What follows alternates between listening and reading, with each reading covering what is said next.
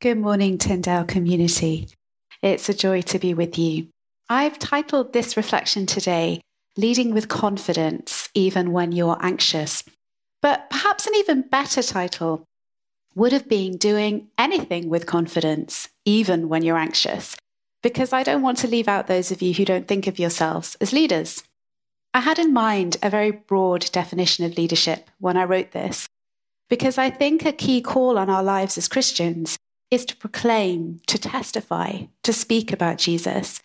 The New Testament says we should be able to give a reason for the hope that we have, and testifying to something, sharing good news, well, to me, that implies influencing, a seasoning of all of the spheres of lives we find ourselves in. And it definitely implies being confident in the story that we share. For a very long time, I thought that confidence and anxiety were opposites, and that you couldn't be confident if you were anxious. In this season of my life, I have come to realize that this is not true. Confidence and anxiety can coexist, perhaps not peacefully, but there is a way to hold them together in a productive tension. I'm learning how to do this. And so this reflection will be a sort of confession, self-help guide, and theological reflection rolled into one. Allow me to introduce you to the 5 daughters of Zelophehad. Their story is recounted in Numbers chapter 27, and I had never really noticed it until Tyndale's president, Dr. Kerr, told us it was one of her favourite passages in Scripture, so I just had to look it up. Let's read it together now. I will warn you, I'm going to duck out of pronouncing the family names listed in verse 1. I didn't have time to check in with Tyndale's Hebrew scholars, and getting people's names right is important. So I will jump in at the end of verse 1. But I want to say that the fact that we have the family names recorded here, particularly those of the 5 daughters, is encouraging to me. It's encouraging because the chronicler secures the veracity of this text using genealogy, and because the names of the women are not left out. They matter to God. The daughters of Zelophehad came forward and stood before Moses, Eleazar the priest, the leaders, and the whole assembly at the entrance to the tent of meeting, and said, "Our father died in the wilderness. He was not among Korah's followers who banded together against the Lord, but he died for his own sin and left no sons. Why should our father's name disappear from his clan because he had no son? Give us property among our father's relatives." So Moses brought their case before the Lord, and the Lord said to him, "What Zelophehad's daughters are saying is right. You must certainly give them property as an inheritance among their father's relatives, and give their father's inheritance to them. Say to the Israelites, if a man dies and leaves no son, give his inheritance to his daughter. If he has no daughter, give his inheritance to his brothers. If he has no brothers, give his inheritance to his father's brothers. If his father had no brothers, give his inheritance to the nearest relative in his clan, that he may possess it. This is to have the force of law for the Israelites, as the Lord commanded Moses." This is the word of the Lord. Thanks be to God.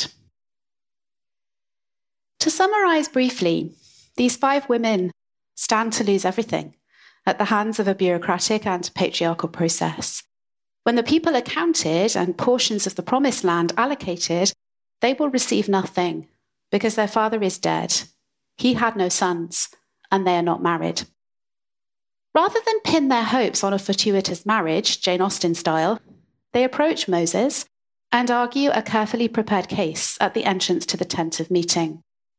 In other words, they represent themselves on points of legality in a male-dominated space. Don't tell me they weren't anxious.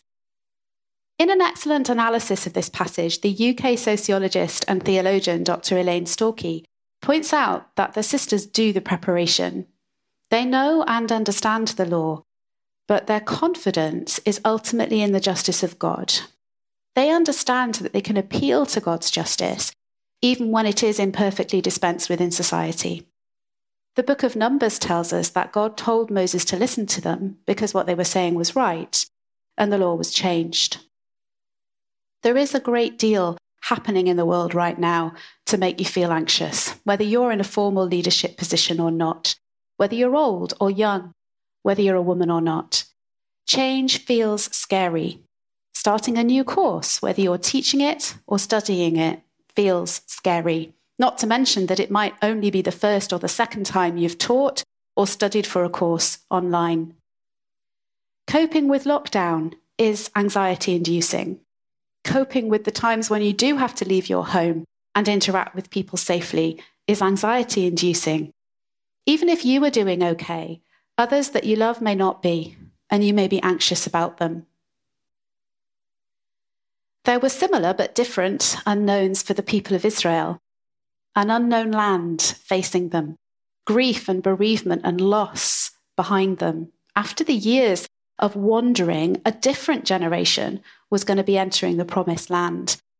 Would they know enough about the history? Would they lead in the same way? Would they understand what it meant to be a vulnerable person in this community? And would they remember that people's needs might be different? Would the new leaders love and obey God? I wonder if some of those questions feel close to home for you, perhaps even in this season at Tyndale. We live in a society where leaders craft their public persona very carefully. This can include the oversharing of personal information, to be sure, but the point always is to control the story and appear strong and successful at the end of it. As I've stepped into more coaching and mentoring work, I've begun to understand that many people feel they will be judged more harshly if they admit to battling anxiety and imposter syndrome. Moses is a leader whose own story was marked in its key moments by fragility and fear.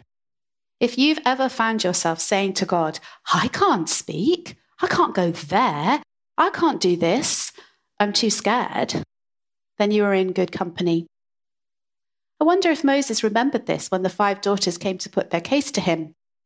Certainly Moses had learnt that the root of confidence and wise judgment was to seek for and listen to God's justice.